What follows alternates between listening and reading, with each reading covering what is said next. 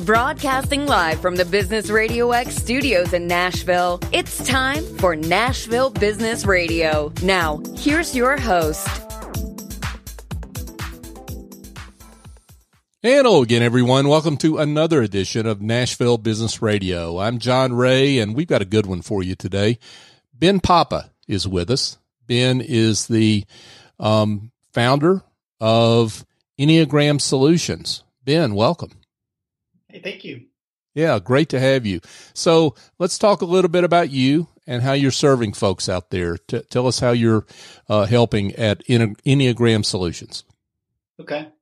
So I'm an organizational development consultant, and so I come into companies usually working on leadership issues and particularly team issues around trying to have the way people show up as human beings in companies support their business goals. So I do a lot of coaching, training, workshops that are all around improving the effectiveness of people, particularly leaders, boards of directors, leadership teams, so that they can then tap into their sort of business skills and knowledge to get to business success. So that's the short version of what I do. That's a worthy goal and mission for sure. So Enneagram Solutions, obviously you're using the Enneagram as a way to facilitate the objectives you have with groups and individuals and organizations. Talk about what the Enneagram is for those that don't know. Yeah.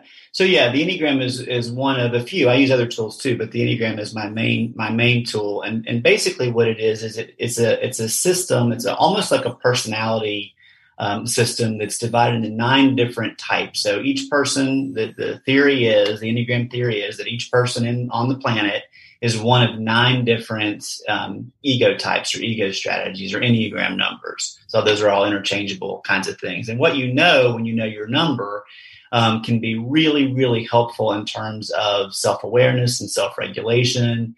It can be a great tool to sort of understand how other people tick, what's going on with them, which can lead to improved collaboration and communication, those kinds of things. But each one is based on a core internal motivation. And one of the things I like about the Enneagram that a lot of other assessments don't do is it's the only tool that's really measuring core internal motivation. Most tools like DISC or Myers-Briggs or others, which are good tools, they're measuring external behaviors. And you can get some information from that. But I have found that when I'm working particularly with high-functioning leaders and you've got to kind of really dig deeper with people to get to some new learning, this core internal motivation can be really helpful because it animates everything you do personally and professionally.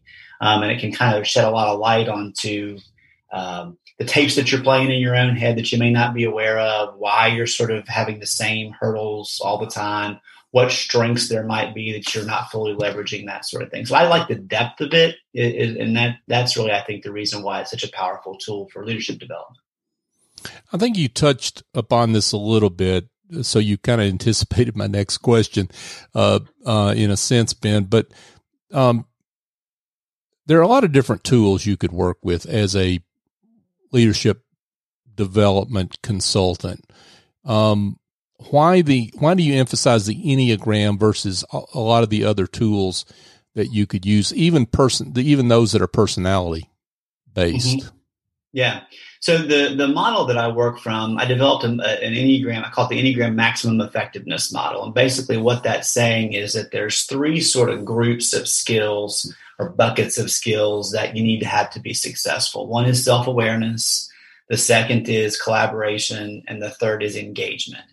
And the way the Enneagram connects in with those is there's 3 different intelligence centers that all human beings have access to. There's thinking, which is attached to the sort of self-awareness piece. What's going on inside of me? What's causing me to do what I do? What are my strengths? What are my, blind spots, roadblocks, that sort of thing.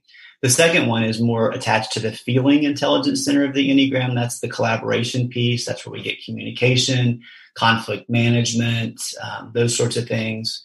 And then the third piece is the doing or the body intelligence center from the Enneagram. And that's where we get engagement. That's where we get energy, executive presence, follow through, all those kinds of things. So I've lined up the 3 Enneagram intelligence centers with those 3 organizational effectiveness tools. And then when you know your number on the Enneagram, you know which of those 3 areas you're likely to be strongest in, which of those 3 areas you're going to have more growth to work around.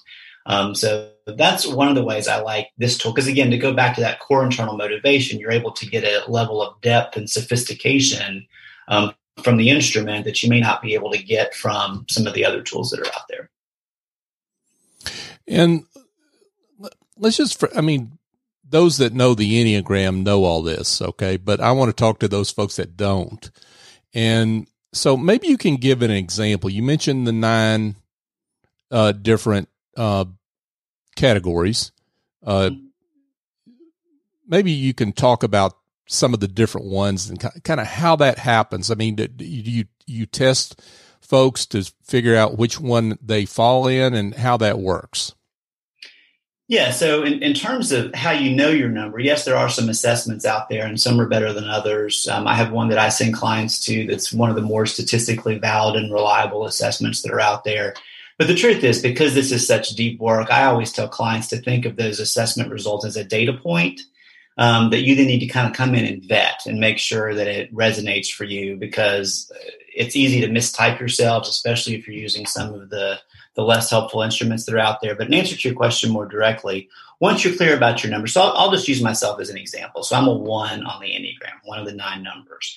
And so the core need of a 1, the core kind of ego need that I have is to be perfect. And so any of the 9 numbers, all of them are going to have one of these sort of core ego needs. Now, the trick with the Enneagram is not to let the tail wag the dog. So the part of me that is able to do lots of really good creative problem solving, that's the core gift of a 1. So I'm able, for example, to sit with teams and see solutions to problems that everybody else seems are intractable. I would sit in divorce negotiations when I was practicing law, and people would be, it would just seem hopeless and people would feel helpless. And I would consistently be able to, not every time, but I would consistently be able to sort of see the forest through the trees and those kinds of things. And because 1s on the Enneagram are one of the more active numbers, one of the more doing oriented numbers, I would have the energy to kind of bring the plane in fully for a landing. So those are my strengths. Now, the best part of you is the worst part of you is one of the core mantras of the Enneagram. And so the part of me that's able to kind of look for things to fix, look for problems, see what's right, what's wrong, what's good, what's bad. If I'm not careful in managing myself well, that can bleed over into perfectionism. Everything's got to be perfect, or judgmentalism. You're not doing all the things I think you should be doing. I'm not doing the things I think I should be doing. So that same kind of energy of fixing things and improving things can turn into something that's less helpful. And that's true across all the numbers on the Enneagram. So when I'm working with people and you have that kind of knowledge, and this is just a high level answer to your question, but when you have that kind of knowledge, you can start to see, all right, so am I fully leveraging my problem solving skills? Am I in a job or in a role that allows me to do that? Am I really tapping into that part of myself in a conscious way consistently? And am I making sure that I'm not getting into perfectionism and sort of hand-wringing and indecision from trying to make the right decision all the time? Am I really judging other people to follow some set of standards that they haven't signed up for, that's not mine to kind of put on them? So that's a lot. That's sort of a general answer to your question. And then, of course, you can apply that to a person's particular situation. So if you come to me and say, I'm struggling with X, Y, or Z in my business, we can start to connect the dots between what is it about your Enneagram number, your Enneagram strategy that might be getting in your way. So what new learning, new knowledge could come from you recognizing that you're, say, a 4 or a 5 or a 7 or whatever you would be. Folks, we're here chatting with Ben Papa. Ben is the founder, CEO of Enneagram Solutions. Now, Ben, you mentioned your background, and I want to just kind of pause and take a side trip down that road because you've got an interesting background in terms of how you got to where you are now and what that journey looks like. Why don't you share that with everyone? Yes, I practiced law for 18 years, and the vast majority of that time I was in the family law space. And in the vast majority of that time, the services that I was providing to clients were sort of out of court, settlement based approaches to divorce. And the main process, I did some mediation, but the main process was a process called collaborative divorce, which is a team based settlement based approach to divorce out of court. And so if the model is you've got the clients that are obviously needing to work through all of the issues you need to work through to get to a divorce settlement, they have attorneys, collaboratively trained attorneys, and you have a neutral mental health professional and a neutral financial person that's part of the process. And so collectively, you've got these professionals trying to support these people in making all these decisions about their family, their finances, all those kinds of things in the midst of a lot of emotional complexity, sometimes high conflict, oftentimes very high financial complexity. If there's businesses that need to be valued and divided, those kinds of things. And so I was the founding president of the Middle Tennessee Collaborative Alliance and was one of the leaders bringing collaborative divorce to Middle Tennessee back in 2008, 2009, in that range. And so I worked a lot of those cases. That was sort of my baby, if you will, the collaborative divorce process was. And so what I found in working those cases was I'm the one on the Enneagram, and I would be able to see solutions to problems and those kinds of things in ways that some of my colleagues might not be as able to do. They had a different set of strengths, but my strength would be particularly sort of seeing solutions over and over again. And part of what I found was what I really like in the world and what I really enjoy doing professionally is that work. And being someone's aligned divorce attorney, first of all, comes with a lot of cultural load and baggage. It comes with some ethical obligations and responsibilities such that I would sort of my hands were a little bit tied in terms of being able to really get in there with the group as a whole and figure out what we need to do collectively. So as I noticed that about myself, and then I also set up a training company where I would travel around the country training other people to be collaborative divorce professionals and realized how much I love developing trainings, leading trainings, facilitating workshops, those kinds of things. So the combination of those two things kind of led me to kind of wind down my practice of law and open my consulting business, which allows me to go in and as a consultant do that problem solving work, but I'm totally free to kind of operate and ask questions and push buttons and create new solutions to things with leadership teams and boards of directors, that sort of thing. And then I also do a whole lot of workshops and trainings and those kinds of things. So I basically took the parts of my law practice that were sort of my favorites, kind of my gifts, if you will, and then we're doing a whole lot more of that work now in the business space, business consulting space. That's a great story, and it's a great story because you really acted out in real life what you help organizations with now, right? I mean, you figured out what your strengths were, and you took it in a different direction. So congratulations on that. So let's talk a little bit about just using the Enneagram for organizational effectiveness, how a business can do that.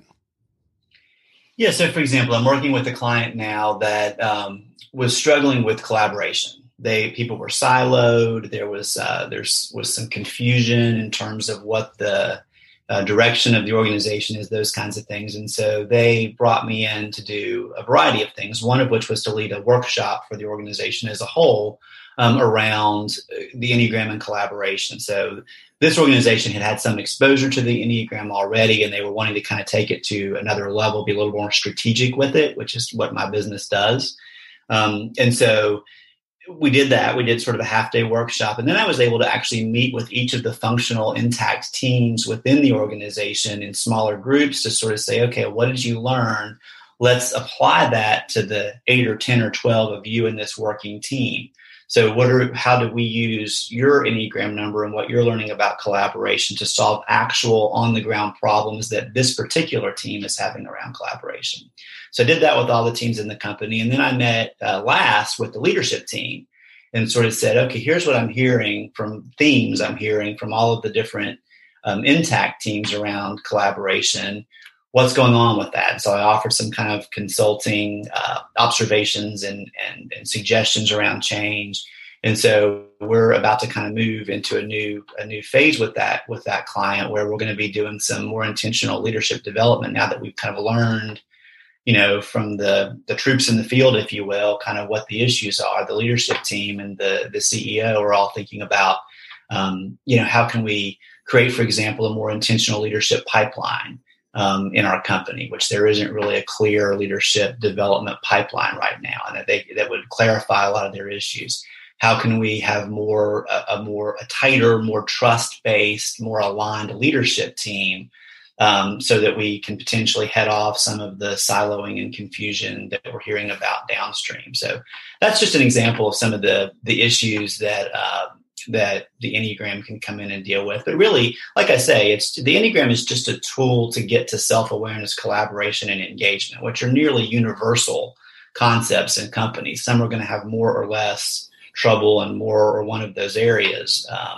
And so this company happened to be working with collaboration right now, but other companies, it could be an engagement problem. Other companies, there could be a lack of self-awareness and self-regulation. And so we need to figure out how to do that. So I kind of try to meet my clients where they are in that way. Ben, you mentioned something there that has resonance with all of us today, and that's building trust. Trust is at a low level when it comes to leadership across a lot of different spectrum. And so, and I think that's one issue that a lot of organizations are having internally, right? So drill down into the trust aspect and how the work you do helps build trust within an organization. Yeah, that's a great question. Yeah, if you think about organizational health as a whole, there's kind of four pillars of organizational health. And the first one is to build a strong, cohesive leadership team. And so then if you drill down to that, the absolute foundation, indispensable foundation to have a strong, cohesive leadership team is trust. And more specifically, vulnerability-based trust. I work, Patrick Lencioni is sort of the organizational development guru that I'm trained in his stuff, and I use his stuff a lot, integrated in other things I do. And he's a huge fan of that. And I think he's exactly right about that. Because if you think about a leadership team of 6 or 8 people, they really I have to know that I can dive into this initiative. And if you're on the team with me, if something goes poorly, you're going to have my back. And if you're in charge of marketing and I'm in charge of finance, say, and I, have some projection that doesn't really end up panning out or whatever, that you're going to support me around that you're not going to use that as an opportunity to kind of advance above or around me, that there's not backbiting going on. And also it thwarts creativity. If I don't trust you, if I don't trust the people I'm in the room with, then I'm in this kind of defensive, closed off space. And so I'm not going to be as open to innovation. I'm not going to be as open to clear communication. And because I'm in this defensive space, I'm also going to be looking for ways in which I can push your buttons, sometimes unconsciously, sometimes consciously. There's not going to be an open flow of ideas and communication. Conflict is either going to be handled poorly or it's going to be swept under the rug and not handled at all, both of which are super damaging for leadership teams. So I don't want to go on and on and on, but you asked a great question. Trust really is the ground. And the other thing that trust points to is we are human beings first and foremost. I say that to my clients all the time. Before we're CEOs or spouses or parents or parishioners or whatever else we are human beings. And so we've got to take that seriously, which is why this self-awareness work is so important.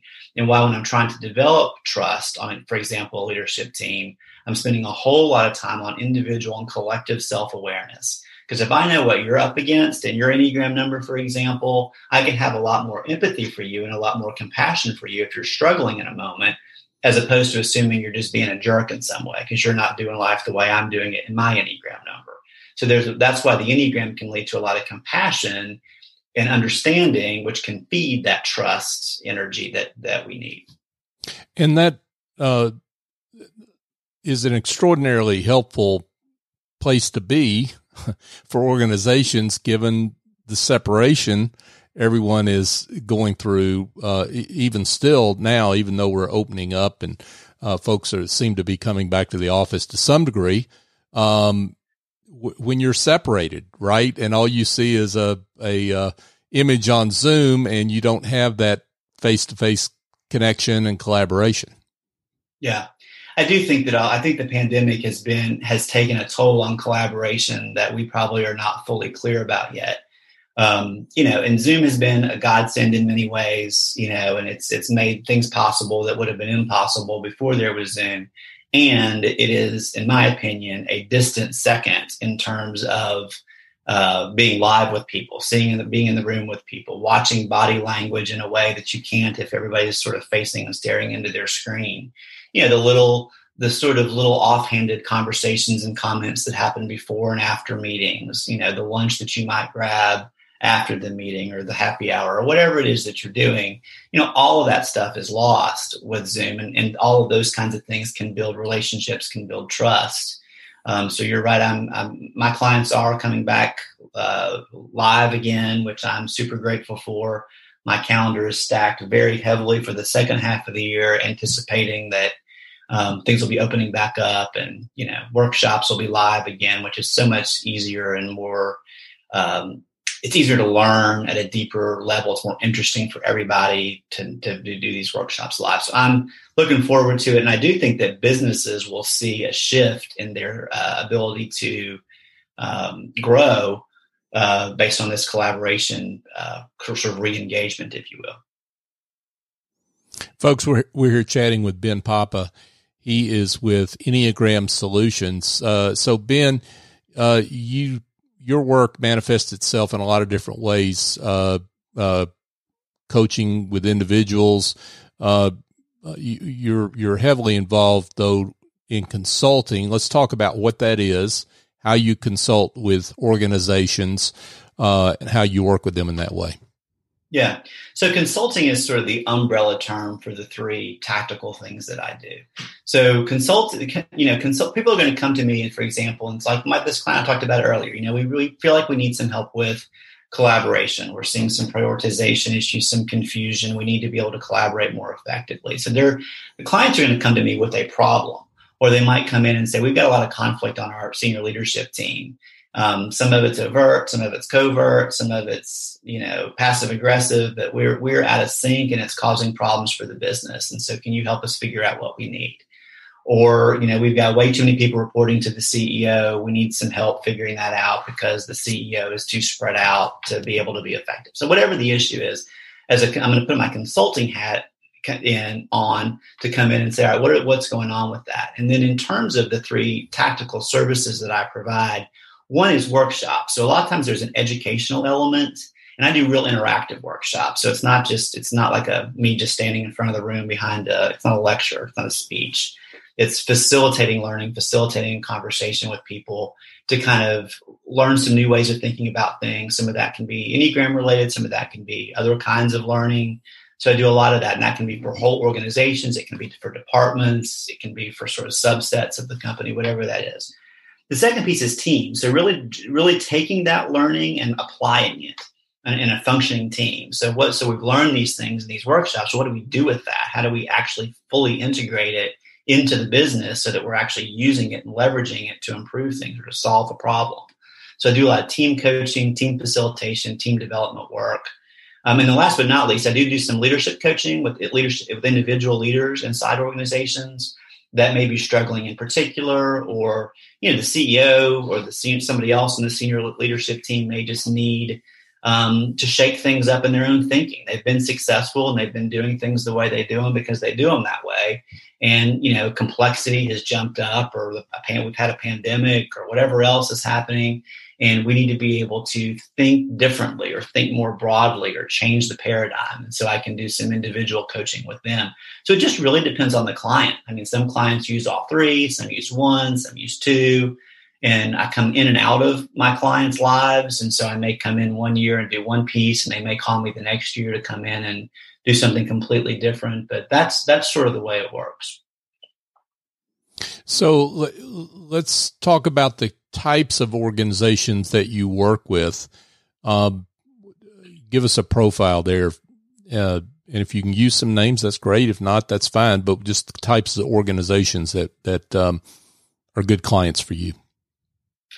Yeah, so I'll answer that generally and then specifically. So my ideal client is a mid-sized company And I'll say something about that in a second. I always say based east of the Mississippi because I'm based east of the Mississippi, and I love the idea of being able to go in and do some live work with people. Mm-hmm. I've got a lot of clients in all across the eastern part of the country, and I enjoy a little bit of travel. I enjoy being able to meet with people. I think it's more effective for them. So if you start to fly out to California, it starts to get harder to do that. So my ideal client, at least, is east of the Mississippi, and I usually get connected through directors of organizational development or HR leaders, usually at the director level or higher, that have some say in kind of the kind of work that I do, the authority to bring in external partners like what I do with people.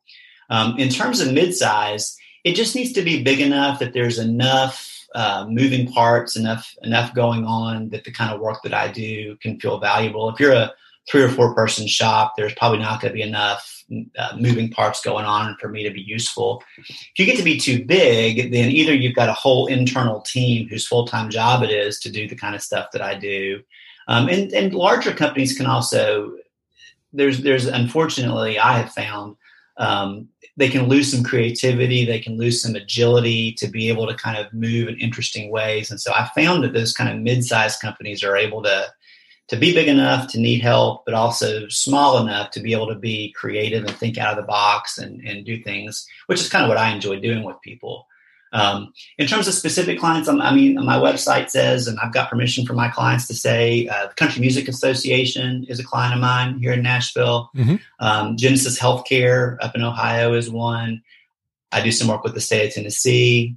Those are a handful. I've worked with the Healing Trust in the past here in Nashville, a nonprofit group. So I do some work with nonprofits as well. Awesome. Now, and again, don't have to mention names, but I'd love it if you talk about maybe a success story where your intervention has led to some results that organization's pretty proud of. Yeah, so I am coaching a senior leader in a company, and that person there was some struggles in the past around collaboration with the rest of the senior leadership team, and part of it was the client. What she figured out over time was her image of herself and how she sort of wanted to show up as a professional was actually blocking her ability to kind of show up with people. So she would seem a little aloof, a little standoffish in ways that were sort of hurting her ability to connect with this relatively intact senior leadership team. So we've done a lot of work around kind of changing the paradigm around how you think about what it means to be quote unquote professional, how it's important to actually keep your feelings and your emotions on board as you lead, because you can't just sort of set that stuff on the shelf and move forward without kind of losing some of your humanity with people. And it's hard to trust somebody that doesn't look and feel fully human to you. And so keeping emotions there in a right size way, that doesn't mean being a basket case, of course, but it does mean staying emotionally alive and emotionally engaged as you lead. And so there's been a lot of shift, both on the team that she leads, as well as the rest of the senior leadership team and the CEO's kind of experience of her. Has been good. So that's one example of coaching a leader around some of these issues. That's awesome. Now, this may seem like an obvious question, but I've learned sometimes the most obvious questions are the ones that you don't ask because you think they're obvious, or the ones you need to ask. How do I know if I'm an organization? How do I know that I need to pick up the phone and get in touch with Ben? What do I need to look at in terms of what's going on in my organization to know that I'm in need of your services? Yeah. So if you think of business success as consisting of 2 different things, one is what we call business intelligence, and that's kind of the kind of stuff you learn in business school. So you got to know about sales. You got to have some information about operations and finance and those kinds of things, kind of the nuts and bolts of being in business. That's sort of door number 1. Door number 2 is what we call organizational health or organizational effectiveness. And that's basically the stuff that I work with clients on. That is the ability to have a high functioning leadership team, for example. That's really the most important element in a company because so much flows from it in terms of culture and all kinds of other things. And so if you're struggling around, our leadership team just continues to feel out of sync for reasons, and we're not exactly sure.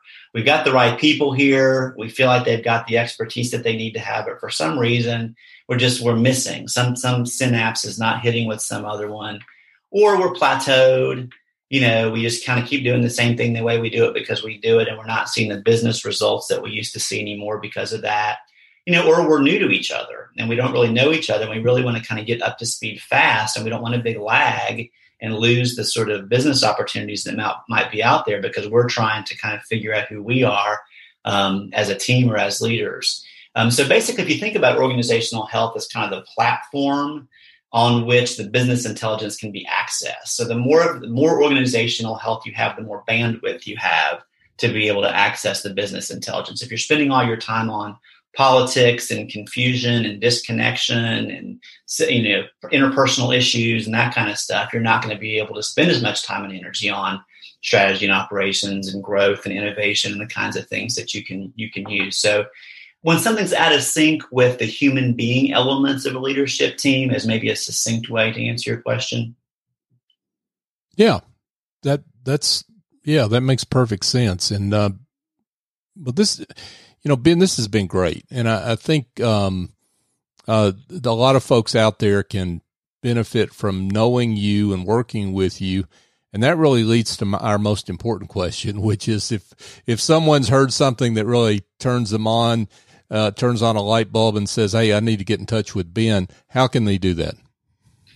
Yes, you can go to my website, benjaminpapa.com. That's one way. There's links there. You can just send me a direct email, ben@benjaminpapa.com. That's the best way. And then I would just schedule a free strategy session to kind of talk about what's going on with them, how I might be able to help or not. If I can't help, I can send them to somebody else who can. But that's kind of the first step. But my website, benjaminpapa.com, is really probably the best place to start. There's also a lot of information about me, my services, those kinds of things there as well that could be helpful for folks. Ben Papa, folks, with Enneagram Solutions. Ben, it's been a pleasure. Yeah, thank you. I appreciate it. Yeah, thank you so much. Folks, just a quick reminder, you can find this show, Nashville Business Radio, on all the major podcast platforms. Here's what my ask to you is. If you find this show helpful, we would love it if you would go find the show on your favorite podcast app, subscribe. And again, Nashville Business Radio is a search term. And we would love it if you would give us a 5-star review. It's not about me. It's not about Business Radio X. It's about our guest. We want our guest to be able to connect with folks that need their services. And that's a great way to help make that happen. So if you could go give us a great review, we would really appreciate that. If you want to know more about the show, our network, you can go to businessradiox.com and find out more there, and find out about the other great shows that we have across the Business Radio X network. So for my guest, Ben Papa, I'm John Ray. Join us next time here on Nashville Business Radio.